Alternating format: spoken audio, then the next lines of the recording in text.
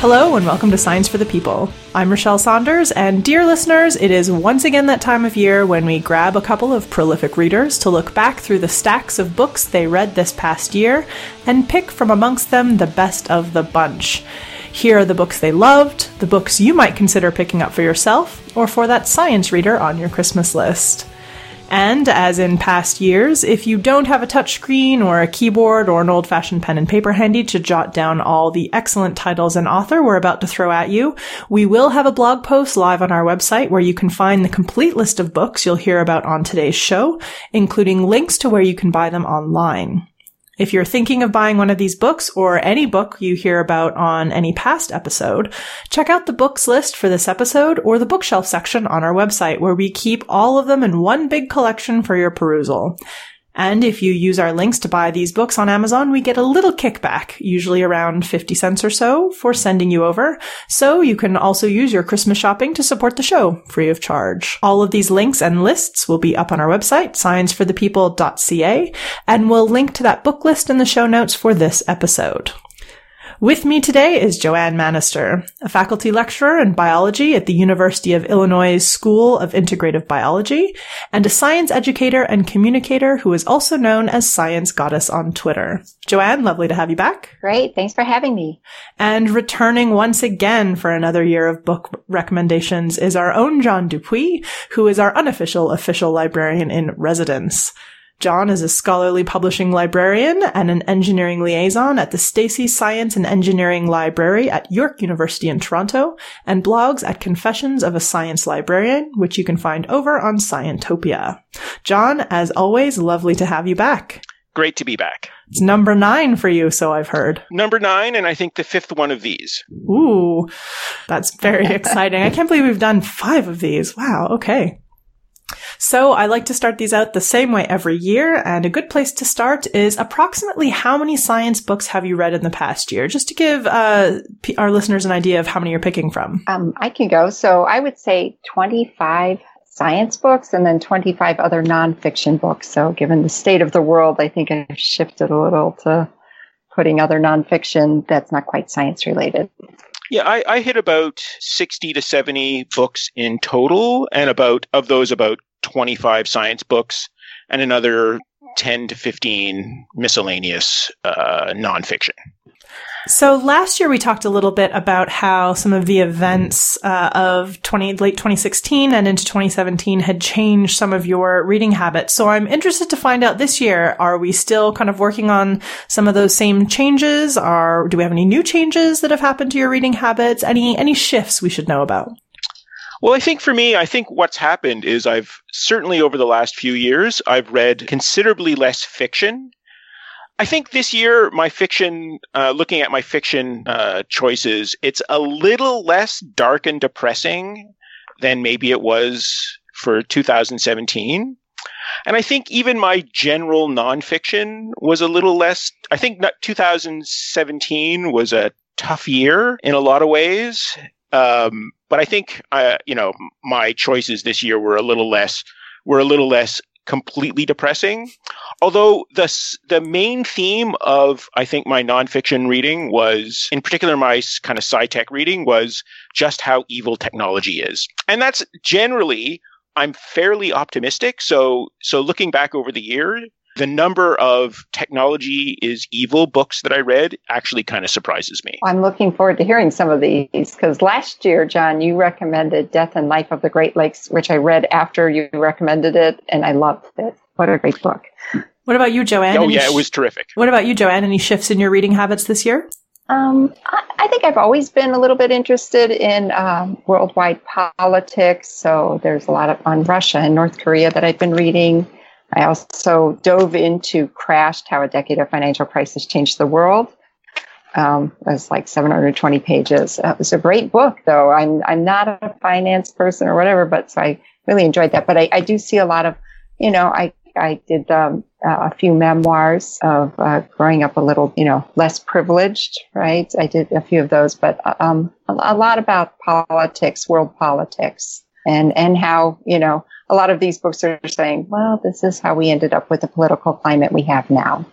All right, so let's get started with the cream of the crop. From your perspective, looking back at what you've read over this past year, what is the best book you read? And Joanne, let's start with you. Okay, my favorite book, and it's also in the category of a book I could not put down, was Bad Blood, Secrets and Lies in a Silicon Valley Startup by John Carreyrou. And this is great investigative reporting about Theranos. And I just was incensed as I read the book, the things that Elizabeth Holmes was getting away with, and the fact that she wouldn't do any research herself on the limits of our technology to analyze blood. She had a great vision, and she would just tell people, make this vision happen, without being knowledgeable herself and driving people, to do things that just could not be done. And ultimately, she's, being indicted for fraud, and she's very charismatic, able to get a lot of money, but not very well informed, I think. John, what about you?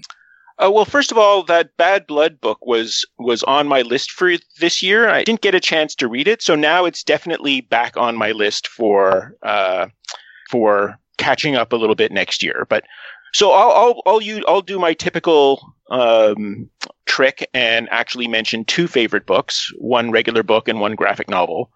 My favorite book this year was easily Lost in Math: How Beauty Leads Physics Astray by Sabine Hossenfelder, which I've always been kind of interested in the culture of science and in the culture of kind of high energy and theoretical physics research. It just seems to be kind of a really interesting case study in how science gets done.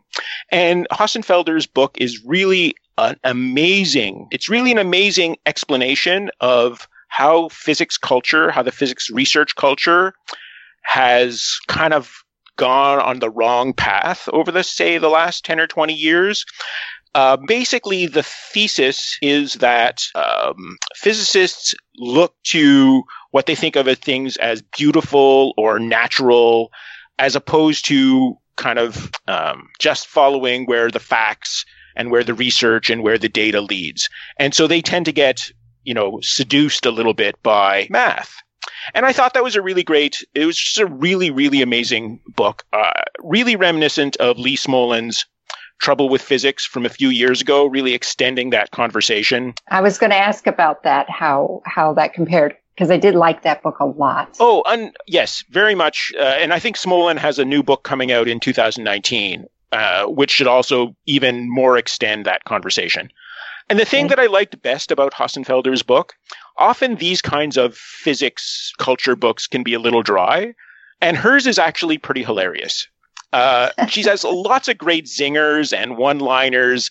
She certainly takes the work very seriously, but doesn't take herself very seriously. And that I found it's just a great read, both in terms of the content and the style.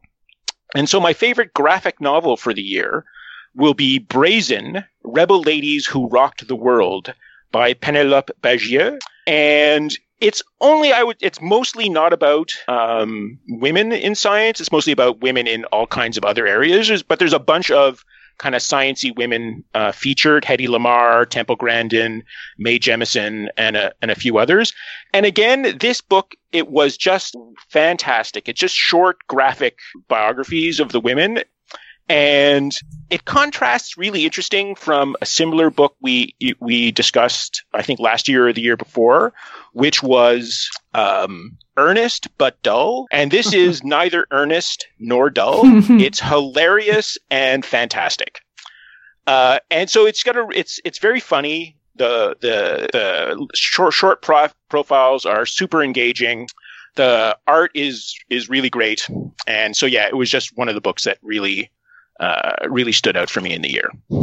I'm just going to do a quick shout out to one of my favorite, probably my standout favorite book that I read this year, which is Swearing is Good for You: The Amazing Science of Bad Language by Emma Byrne. This was great fun to read, and any book that allows you to think about swearing and how we use it in our everyday life, and also the utility of swearing. It's great to have an excuse to think about it, as well as talk to other people about it and swear a lot while you do so. It's just a really nicely written book, well researched, a lot of thought-provoking content in there around all kinds of things you don't generally think about. The utility of swearing, and there is a lot of utility in it. And Emma Byrne is delightful as well to read. She really keeps things entertaining and interesting, and I highly recommend that one. All right, I am interested in a book that changed your mind about something. Well, this will sound, I don't know the exact word it will be, ironic, but actually the book that changed my mind about something was called How to Change Your Mind, What the New Science of Psychedelics Teaches Us About Consciousness, Dying, Addiction, Depression, and Transcendence. And I am a woman of very few vices. I like tea and the occasional soda. But beyond that, I don't drink or do drugs or anything. But this book actually had me thinking that there could be some good use for psychedelics to help you re-examine your life, or to face death if you had a terminal illness, if someone was addicted or had some other obsessive compulsive problems or depression. There seems to be some hope, and they're trying to sort of figure out how to make this something that could be done carefully with a guide, with trained professionals, and really make changes in people's lives. So here I was thinking, I might try psychedelics if given the right conditions. And this, of course, is Michael Pollan. So we know it was pretty good writing, well-researched, and very interesting book. So the book for me isn't so much one that made me change my mind, but I think the theme of the book is basically keeping an open mind and avoiding groupthink. And that's Meltdown, Why Our Systems Fail, and What We Can Do About It by Chris Clearfield and Andras Tilchik.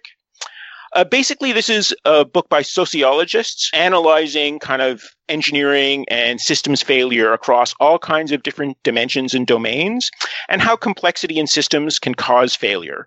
In other words, transit systems, software, complex software systems in financial markets.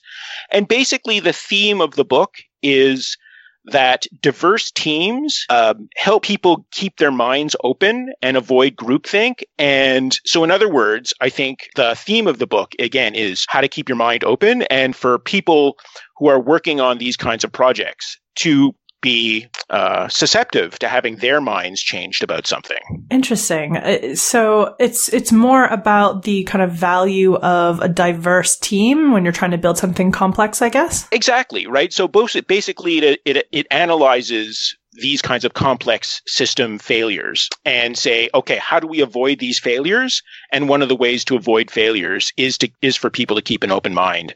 And one of the ways that helps people keep an open mind is have teams where people are thinking different things. Cool. Sounds like a really good book. And aren't afraid to express what they're thinking. Of course, the key. You have to be able to use the people and the way they think differently, not just have them around to sort of show off. Kind of on the same bent, what about a book that was really informative, one that made you learn something that you really didn't know before, that sort of took you to kind of unexpected places? I would say I was really interested in the book Endure, Mind, Body, and the Curiously Elastic Limits of Human Performance by Alex Hutchinson. And so we at Read Science had interviewed Alex. He was so keen to come on because his background is in physics and science. And he's writing about running and other extreme sports and extreme things people can do. So he said most of his interviews were, of course, with the running crowd. And they all want to know, well, should you be a little dehydrated? Or, what about heat? What about, all these factors that play into what can make you endure a little longer or not in performance issues, as well as more extreme things like lifting cars off your child, or something like that. It was very fascinating. And of course, the answers aren't super clear, but there's a lot of science behind it. So he was happy to come on to Read Science and talk about the science behind it, rather than just to keep answering runners' questions. But the book was really, really interesting. So for me, being someone who's fairly technologically optimistic by nature, it was actually a cluster of books that I think over the course of the whole year that I read that really helped me understand at, I guess, a deeper level, the I guess, the more problematic aspects of the technological culture we've grown into. The first one, Automating Inequality, How High-Tech Tools Profile Police and Punish the Poor by Virginia Eubanks, is a really amazing kind of social scientific study of how algorithms that are used to kind of stream people in social services are actually a pretty terrible idea. And so that's actually, I would say, of this cluster, that was my favorite, in that sense that it's a super clear explanation, very accessible, but really makes, a deep dive into this kind of case study, a very compelling study of the caution that we have to approach this kind of algorithmic social service bent that we're in. I also really enjoyed Algorithms of Oppression by Safiya Noble, Anti-Social Media by Siva Vaidhyanathan, and Brotopia by Emily Chang. And again, the anti-social media was, I've always been fairly skeptical of Facebook, but anti-social media is a pretty systematic takedown of Facebook. And definitely just every day in the news, you're thinking we should have listened to Siva Vaidhyanathan much more carefully over the course of the years. Those titles you call out, I haven't read any of them, but they remind me of Cathy O'Neill's Weapons of Math Destruction, which Absolutely. I quite enjoyed. I think I read that one in not last year, but the year before. Right. I read Brotopia, and that was also very informative. I went, wow, I didn't know all of this. Oh, for sure. Just the toxic boys club of Right. Silicon Valley. I think we all kind of know it's there. Yes. But the way the author went through, just took the various aspects of the toxic culture. And some of them are some of it is horrible, and some of it is, I don't know, almost hilarious how awful these people are. But yet we've somehow come to the point where we see them as our saviors. But yet they're really awful people. Yes, I do remember taking that away from the book. And it's interesting that you mentioned the weapons of mass destruction, because again, I think what I'm seeing in a lot of my reading is that there's these themes that are being carried over from year to year, that conversations that are just getting advanced. And that's kind of a really interesting byproduct of reading so many kind of science and technology books every year. Yeah, it's interesting. I've noticed this as well over periods of time, that if I were to look back through all of the books I've read, say over the last 10 years, in particular, the science books, which is the vast majority of my reading these days, I do see trends that I can kind of lift out. There's clearly in time things I was thinking about a lot, or ideas that I sought books out for, or clusters of books that kind of came out at the same time that were either topical or dealt with an issue that was much regarded or much discussed in the news. And I definitely agree with you right now. As I look through the book recommendations, or I look through the lists of new books that are getting put out or have recently been put out, there is definitely this cluster of technology might not be the best thing in the world like we used to think, kind of those sort of books. So that's obviously something that's on our collective consciousness right now, which, to be fair, you only really have to look at the news to see that it is on our collective consciousness. I want to shout out a non-technology book, which is Why We Sleep, Unlocking the Power of Sleep and Dreams by Matthew Walker. I had read a book on sleep years and years and years ago, and I picked this one up, and it was a really good overview, clear, concise, very informative of the current understanding of sleep science. Obviously, there's still a whole lot we don't understand about sleep, why we need it, how it works, what it actually does for us. But we know a lot more now than we did 5 or 10 years ago. And this was a really fascinating book to read, and also one of those books where you're like, you sort of put it down after finishing it and look at your own kind of relationship with sleep a lot more closely when you realize how much damage it can do, when you look at some of the studies and information that they put out, or that is available now, on how damaging a lack of sleep is. And from my standpoint, I've really changed a lot in my life since reading that book to try and prioritize sleep in a way that I had never done before. I had always kind of left sleep as a thing that I could catch up on later. But after having read this book, I feel a lot less like that and a lot more like I try and prioritize time to sleep and appropriate time to sleep and enough time to sleep in a way that I don't think I've done throughout the rest of my life. I am curious as well about any science books for children recommendations that you might have this year. I have a couple. There were 3 books that had come out that were all related to, hands-on, getting in and doing things. So one is from Alom Shahar, who's in the UK, and his book is called Mr. Shahar's Recipes for Wonder. And, it's your typical, here's these fun things you can do at home and the science behind it. Liz Heinecke, who has written Kitchen Pantry Science and other hands-on books, had one called Star Wars Maker Lab, 20 Craft and Science Projects. With all the excitement around the different Star Wars franchise movies coming out recently, this one seemed to go pretty well. So not only do you have a craft, you also get the science explained to you. So those were 2 that really stood out to me. And there was another one, and I don't have the title with me, so I'll stop there. There were a couple for me that I didn't read a lot of kids' books this year. Usually I read more, but for some reason I didn't get to too many this year. But I really enjoyed The Tantrum That Saved the World by Megan Herbert and Michael Mann. Again, a book about climate change. I thought that was quite a nice book aimed at young children, kind of one of those picture book ones. Not too scary, more hopeful than scary. So I thought that was a good one. And for slightly older kids, I would, just to go back to Brazen by Penelope Bagieux, I would definitely recommend, that's a book I would definitely recommend for kids who are a little bit older. Some of the stories are a little salty.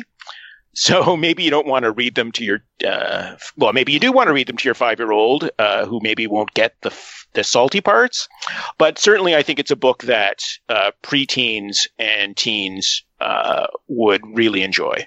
I'm really fond of the title, The Tantrum That Saved the World. What a great title. It's one of those books I support.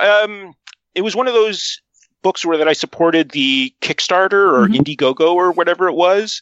And then, got the book because I supported I'm doing that more and more for like music and books and whatnot is supporting the creation of the thing through the, Pledge Music or Indiegogo or Kickstarter. And one of the things I'm trying to do amidst all this technological disruption is find a way to more directly support artistic creation. What about the funniest science book you read this year? I'm always interested to hear kind of what the most entertaining or funniest one is, because I find that's a great way to get people into reading science that don't necessarily tend to read science. I've definitely pulled my sister in that way by providing her the funny ones, and then I get her sort of sucked in. So my favorite's not science, but it's STEM. It's called Math with Bad Drawings, Illuminating the Ideas That Shape Our Reality by Ben Orlin. And I found myself just laughing out loud at the different things he would use as examples to explain things. And then to grab one of my kids, they're older, but to go, oh, listen to this, haha, So I really loved his sense of humor and the lightness that he brought to the very good math that's in the book that he explained. And of course, bad drawings. They're not so bad, but, they're not a professional artist either. So that added a bit of whimsy to the book, and I really appreciated it. So my 2 favorite books of the year, Lost in Math and Brazen, are both hilariously fun books. But the one that really stuck out for me in terms of generally humorous content was How to Invent Everything, a survival guide for the stranded time traveler by Ryan North. Which is an unbelievably wonderful, funny, joyous, hilarious book.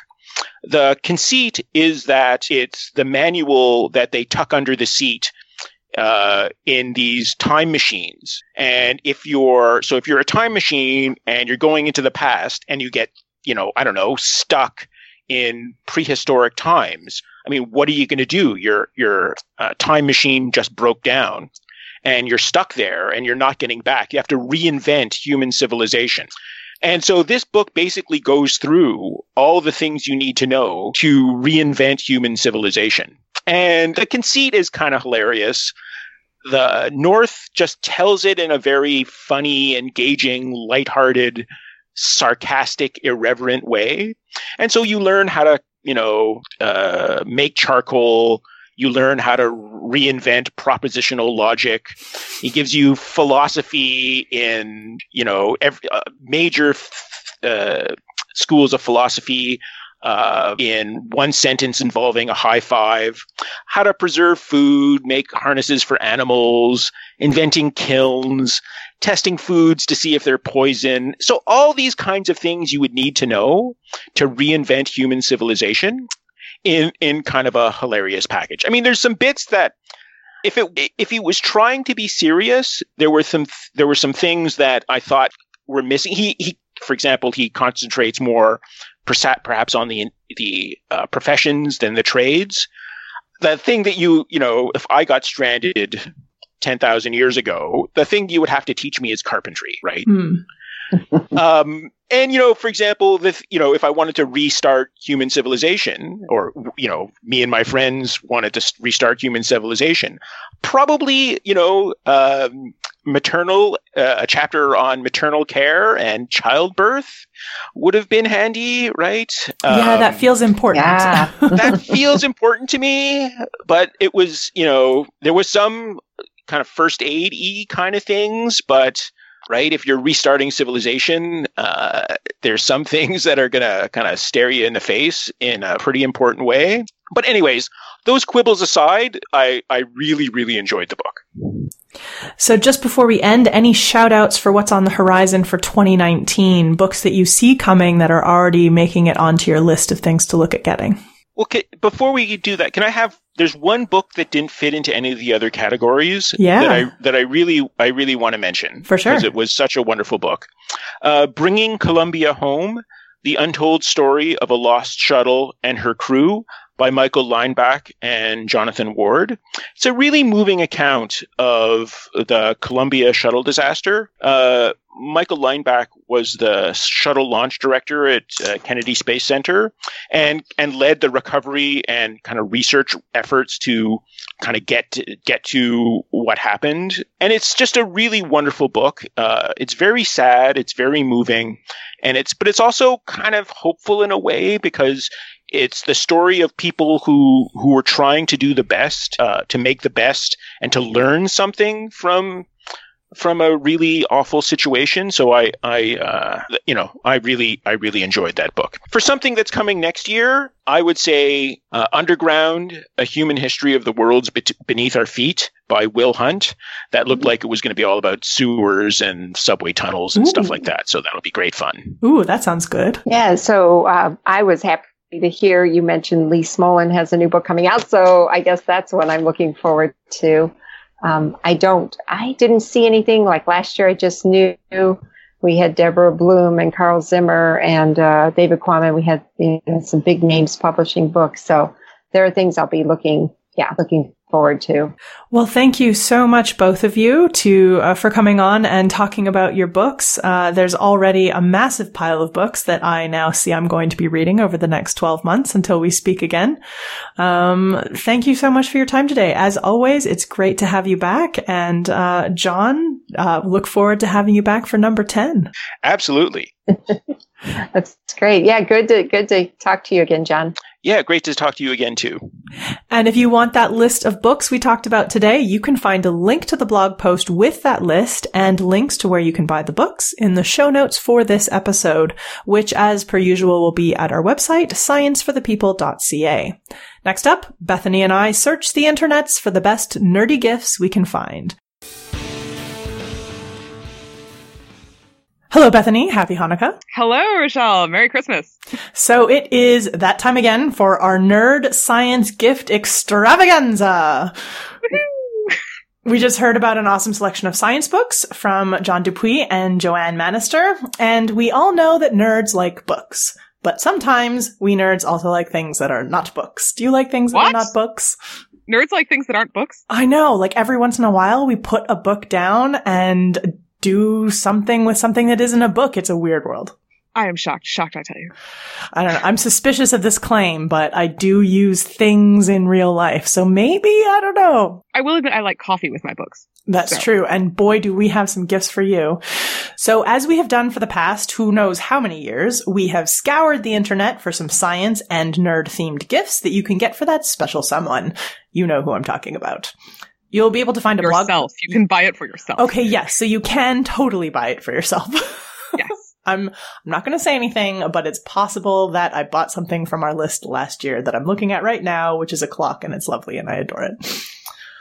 So you'll be able to find a blog post with links to all the items we'll be talking about on our website, which is scienceforthepeople.ca. And we'll make sure to put the links in this year's gift buying blog post into the show notes for this episode, just to make them really easy for you to find. So if you're listening to this and don't have a pen or pencil handy, no worries. Chill out, relax. You can always go to the blog post and click the links later. And also, if this episode has reminded you of the cool things that you heard us talk about in a previous Nerd Give gift episode from previous years, don't worry, we keep an archive of all the past gifts we talked about and links to where you can hopefully still find them, including the bubble popping calendar, which was amazing and everyone should have one every year. It's really great, I'm not going to lie.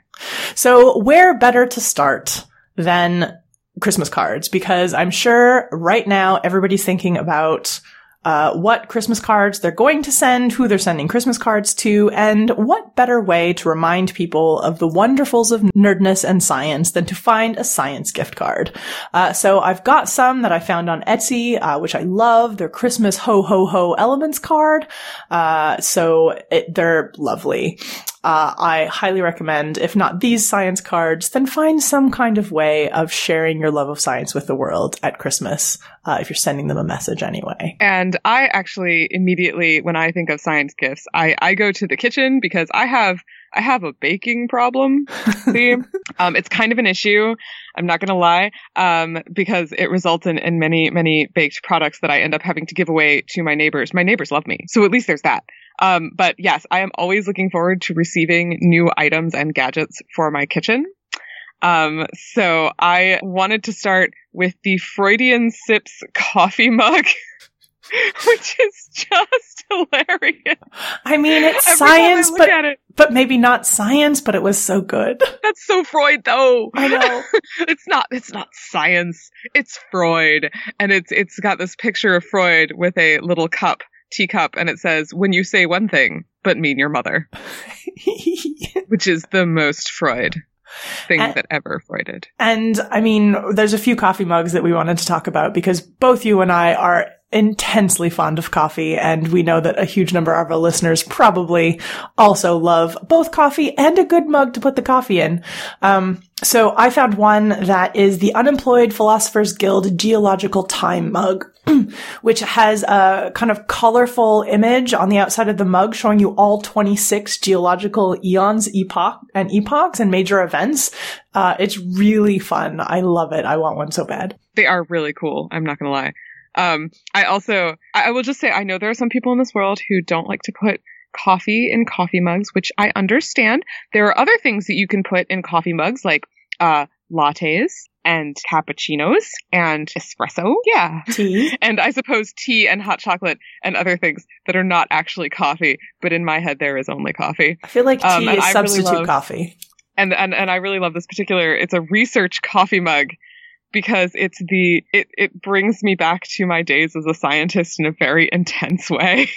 It's just a simple black mug that says research definition, what you're doing when you don't know what you're doing.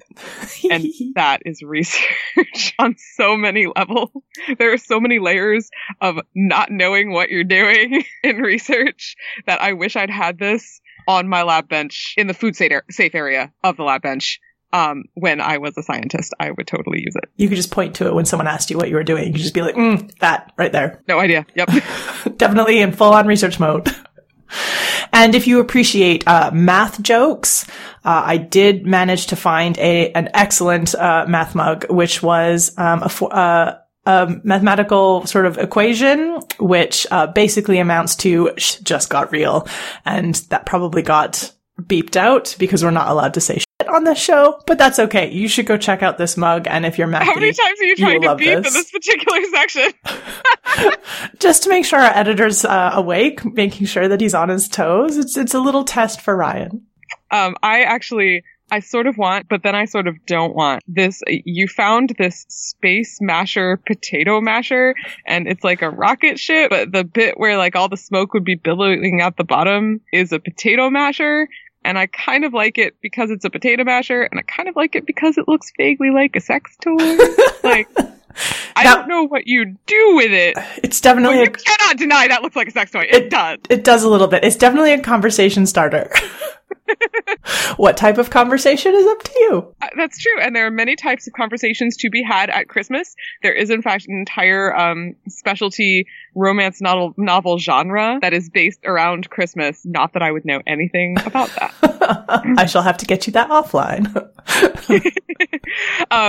So other things that I admit I fell in love with this one. It's this adorable set of Loch Ness Monster shaped kitchenware, and the large one at the bottom, the big Nessie, is green and she's a colander, and the mid-sized Nessie is purple and she's a ladle, and the mini-sized Nessie is blue and he's a tea strainer. And I don't know why I assigned genders to those Nessies because I don't know their lives, but like they're so cute and I love the color scheme.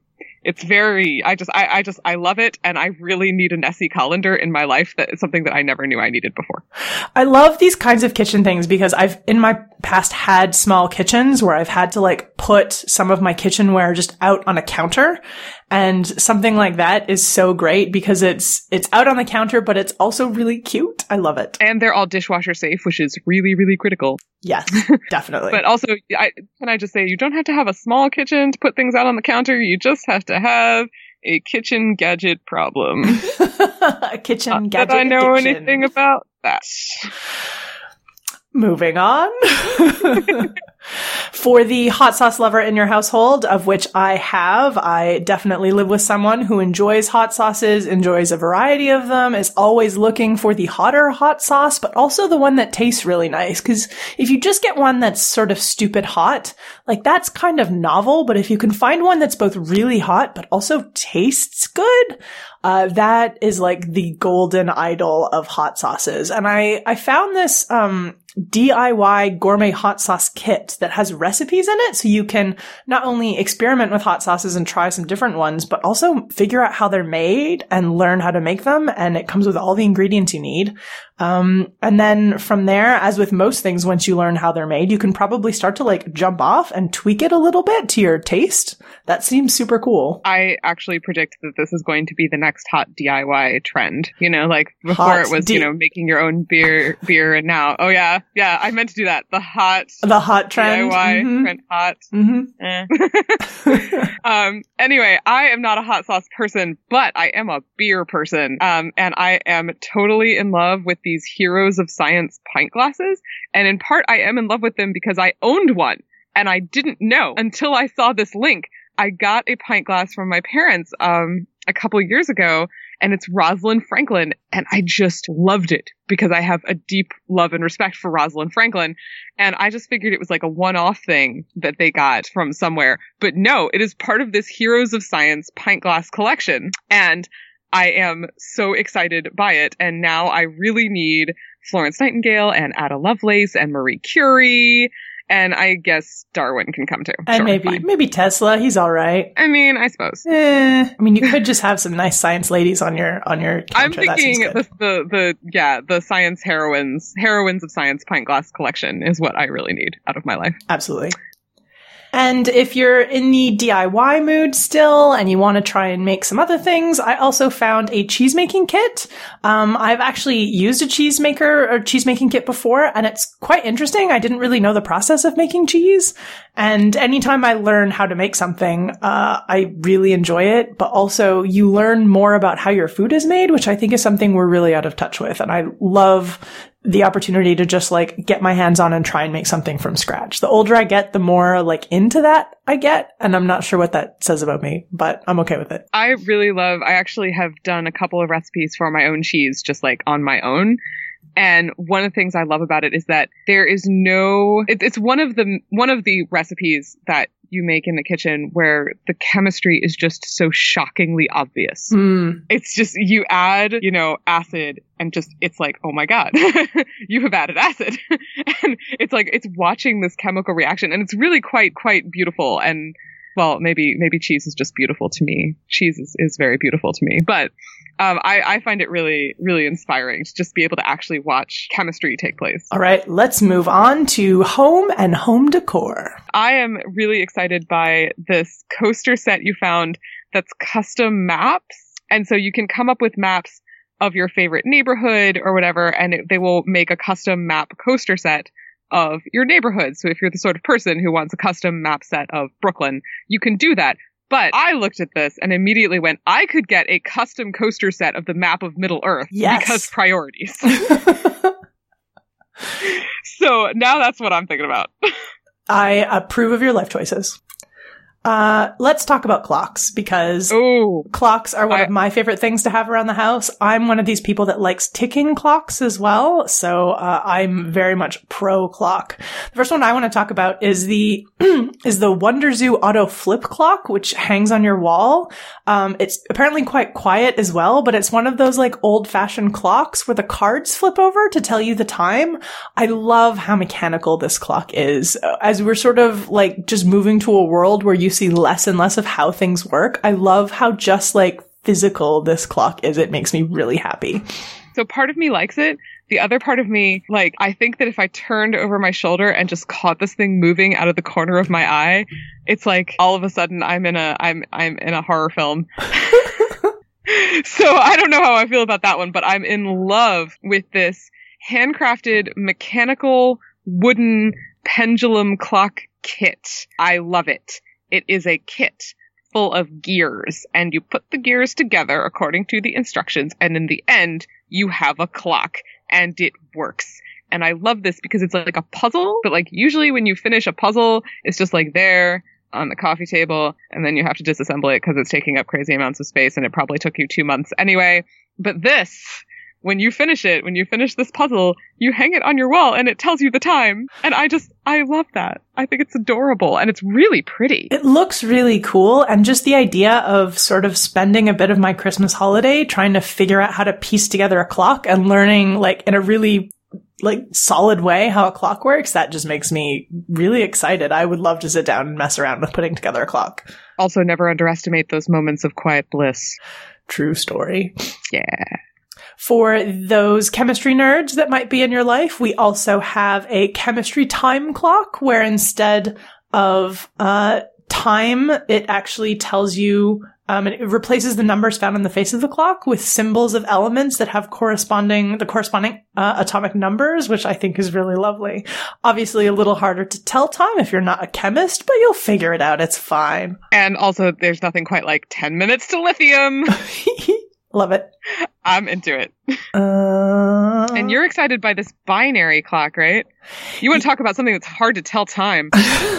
So I haven't actually looked into precisely how one tells time on this binary clock, but I do like the idea of the binary clock because even if you don't necessarily know it's a clock, there's something kind of interesting about it. And I think it would look really good in my office above my word clock, which I bought from our list last year. So I'm just basically looking to build out a collection of really interesting different clocks.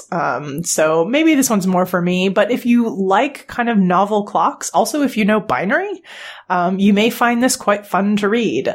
I'm actually just picturing now, like in 3 years, you're just going to have a giant wall of clocks just like on your office, all these different clocks, and they all chime at the same time because you also like horror movies. I mean, that does sound kind of cool. I did in a previous office have 3 ticking clocks that had times from different time zones. And I'm thinking at some point I would like to recreate that. Some people found themselves completely unable to be in my office though, because they all ticked and they all tick slightly off each other as well. I would murder things. I would murder so many things. I found it very soothing. Together or not at all, Rochelle. I found it very personally soothing. So speaking of soothing, if you find Einstein's equations incredibly soothing, you can get a comforter set that's covered in Einstein physics formulas. And it's this adorable. I feel like this is one of those bedding sets that you get when you really want to let someone's geek flag fly at like college in their dorm or something like that. It is really cool. It looks like all the formulas are on a chalkboard kind of style. But it's a comforter. It's cute, actually. I'm kind of into it. I always sort of am looking for interesting things that I might want to put someday on a guest room bed. And I think that would be a good one to do. I want to talk about maps because I love maps, and maps are just gorgeous in their own right. And I found this store on Etsy called Pencil of Nature Prints, and they have a whole section of maps and charts where they take historic maps and print them out massive for you. And they're just, some of the prints they have here are so gorgeous. Different maps of the world, different maps of parts of the world, from different eras. There's some beautiful, beautiful prints on here. They have one that I'm particularly fond of, which is a geological chart, pictorial map, which was from Yagi, I believe. It's from Levi Walter Yagi. It's just such a gorgeous piece. And really, there's a spot in my office right now where I wish it could hang. There's some really cool stuff in this shop. So I was also so I am raised Jewish, and so obviously I was not raised with Christmas trees. But I am actually kind of a sucker for Christmas ornaments, as in I love to look at them.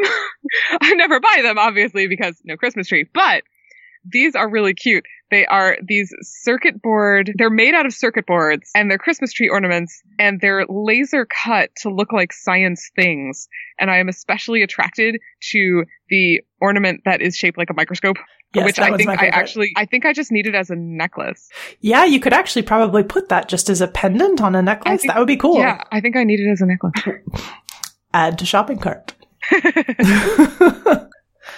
All right, let's talk about science board games, because this time of year, you're getting together with your friends, you're getting together with family, and sometimes you just want to bring something that's an activity you can do together. So why not bring a board game, and why not bring a game that is science themed? I'm just going to go ahead and say that I think that board games have probably saved more holiday family dinners than probably any other item, because if there's anything that will stop you from like talking about politics, it's, freaking out over the game you're playing. So I would like to say that for the sake of family harmony, I'm promoting all of these games. But I'm especially excited about this one that I was actually playing last night. I was playing this game last night. It is called Evolution Climate. And it is a stunningly beautiful game. It's got beautiful art. And what you do is you have species and you have your species and you put traits on your species, and the traits allow them to avoid other species eating them, for example, but they also allow your species to grow in population while avoiding extremes of climate. And then you also, every turn, change the climate. So the climate gets warmer or the climate gets colder, depending on the cards you put down, which affects the amount of food available, which affects whether or not your species lives for another turn. It's a wonderful game because it really brings together both a lot of the concepts of natural selection, but it also brings together a lot of the concepts of how climate changes can affect animals in different ways. So I really like it. And the art is also just really stunning. But yeah, it was interesting. As I was playing it, I was like, oh my goodness, I can see that this section here, is meant to make you think about how, your population of your, species is going to change in response to climate based on its body size. So it has a lot of like nerd cred.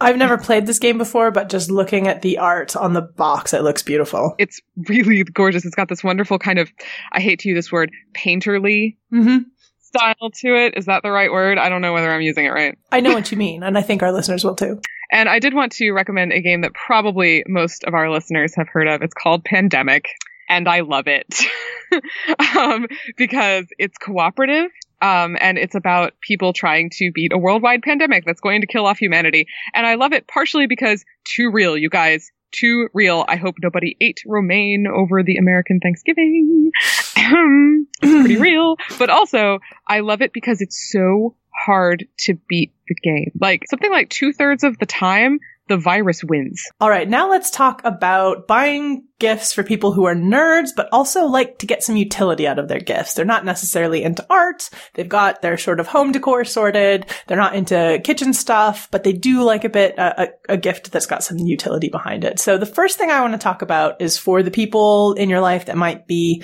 trying to start to take their online security really seriously, or might have a business that they run and they kind of need to take their online security more seriously.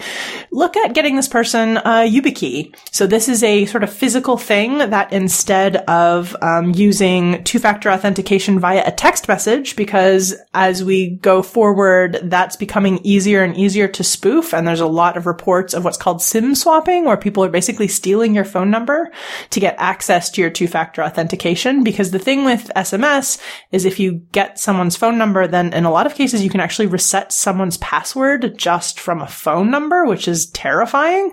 Oh my God. So something like YubiKey is a great option for things that you really don't want someone to get a hold of. The really critical stuff like your banking, your email is really important because all of your online accounts can be reset from your email. So you want to make sure your email is really carefully locked down.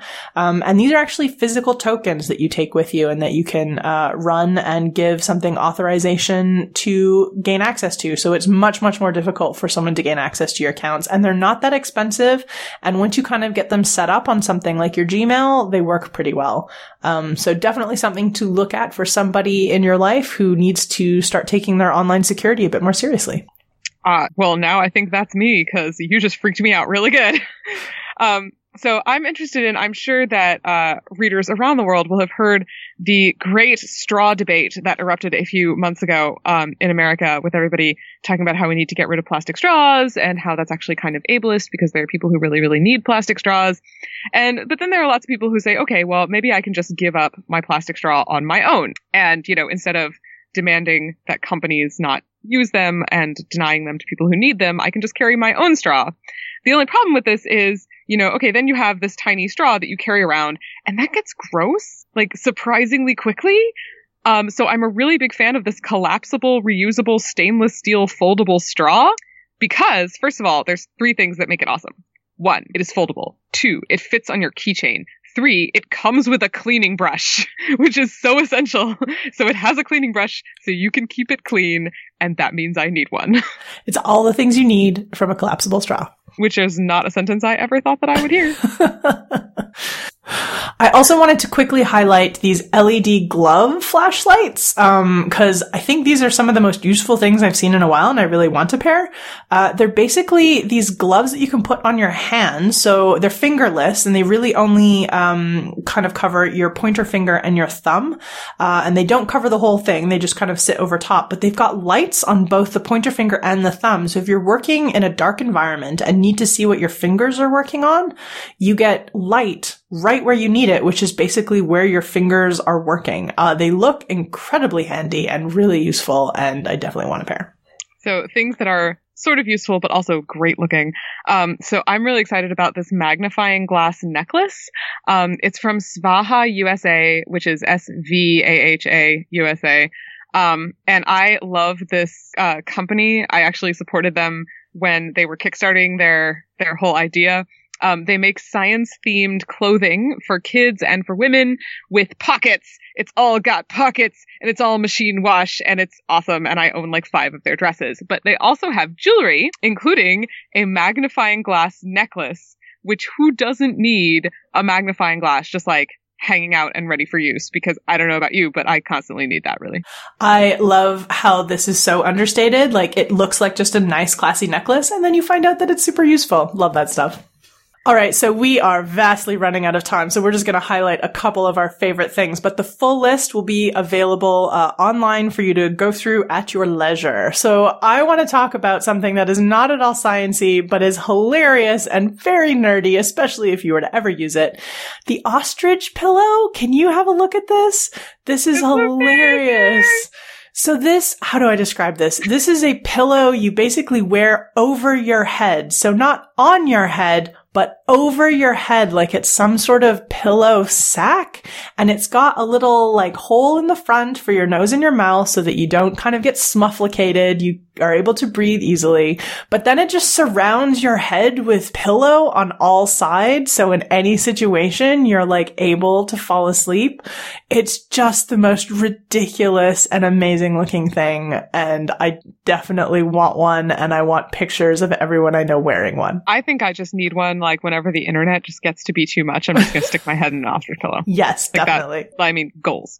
Goals. So I just want to mention these beautiful blocks. So if you are like me, I have some adorable little nieces and I like to buy them things because I want to buy children things. It's just super fun and it's a chance to buy children stuff. But also there's these beautiful bug blocks. They are called Uncle Goose bug blocks, and they're blocks and they all have bugs on them.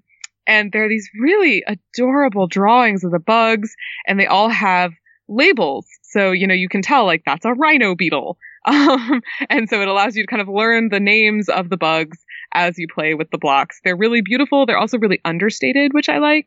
So they're really pretty, and I'm kind of into them. On the topic of kids, I want to talk about the Pika Toys wooden solar and wireless remote controlled car. So it's a kit that allows you to build your own car, including all the circuits, but also to put a solar panel on it. So you're also learning how solar electricity works, which is really cool. And this one, which is unusual for these kinds of kits, comes with a little remote control. So not only do you have it solar powered, but also you get a remote so you can move it forwards and backwards and steer it. It looks really cool, and what a great way to spend an afternoon.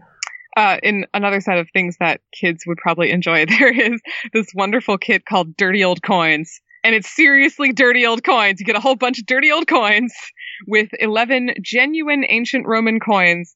I'm not sure if they're actually genuine. I mean, it's true that ancient Roman coins are very common, but I don't know. Anyway, but they have 11 uncleaned coins. So it's like you get these old coins and you get to scrub them off yourself. And then you get to kind of like find out about them as you scrub them off, which is awesome for people like me who love that sort of history nerd thing, but also awesome in that you get your children to clean something, which I feel like is kind of a secret goal of every parent's life. Definitely. I am going to talk about the adult nerds in our life who remember the classic Star Trek, and I found from the Wand Company, the Star Trek Bluetooth communicator. So this is, you remember the old school original Star Trek, like flip to answer communicator? Yeah. This is one of those, except it runs on Bluetooth and connects to your phone, so you can actually make calls from your Bluetooth communicator like a Star Trek Pro, and it looks great, and I'm having all kinds of nerd feelings about this. So for adult nerds, why have a magic 8-ball when you can have a Schrodinger's cat to help make decisions? I want this so badly. This is so wonderful. It's this tiny little box. And what you do is you ask the box a yes or no question, and then you slide open the door and see if the cat is dead or alive. And if the cat is alive, the answer is yes. And if the cat is dead, then the answer is no. And I want one. It's great. This is one of the best things that every science nerd should have on their desk immediately. It's so great. So I don't know about you, but I go to an office every day and I always bring my lunch because I'm that nerd. I have been bringing my lunch places since I was, very small. And, therefore lunch boxes are always a matter of fashion and thought and deep, important things. And so this particular lunchbox, I am a huge fan. It is a large insulated lunchbox, and it's white, and on the outside it says human organ for transplants. So if you want to walk around with a lunchbox that, of course, only contains fava beans and a nice Chianti, obviously. Of course. You can have this lunchbox, which I might need in my life. So many delightful things that we can buy our nerdy friends or potentially our nerdy selves. Bethany, thank you so much. This has been great fun, and I look forward to next year's elaborate list of nerdy science gifts. Thank you. This is always one of the highlights, I think. I just love looking at fun nerd science things. And for anyone listening, we will have links to all of these and more because we had more and they just didn't fit into our time. So you can go and see all of the weird and wonderful nerdy gifts that we found that people in your life might like. Look on the show notes for this episode, which you can find at scienceforthepeople.ca, and we will link to the list, which usually sits on our blog, but you'll be able to find the link from the show notes. It's been great fun, and thank you for listening to Science for the People. See you next week. Science for the People is produced by Rochelle Saunders and edited by Ryan Bromsgrove. Helen Quivalon is our publishing liaison. We get research help from Josh Witten and consulting support from Desiree Schell. Our frequently seen guest hosts are Marion Kilgour, Anika Hazra, and Jessica Yaros. Our theme song is called Binary Consequence, and it was written and recorded by Fractal Pattern. Science for the People is entirely listener-supported. You can find us on Patreon, where you can support us with monthly donations in any amount, or you can send us a one-time donation in any amount via the donate page of our website. Science for the People is created in partnership with the Skepchick Network, a collection of blogs, podcasts, and video content focusing on the intersection of science, popular culture, politics, and social justice. You can find out more about Skepchick at skepchick.org. The show is hosted by science news writer Bethany Brookshire and me, Rochelle Saunders.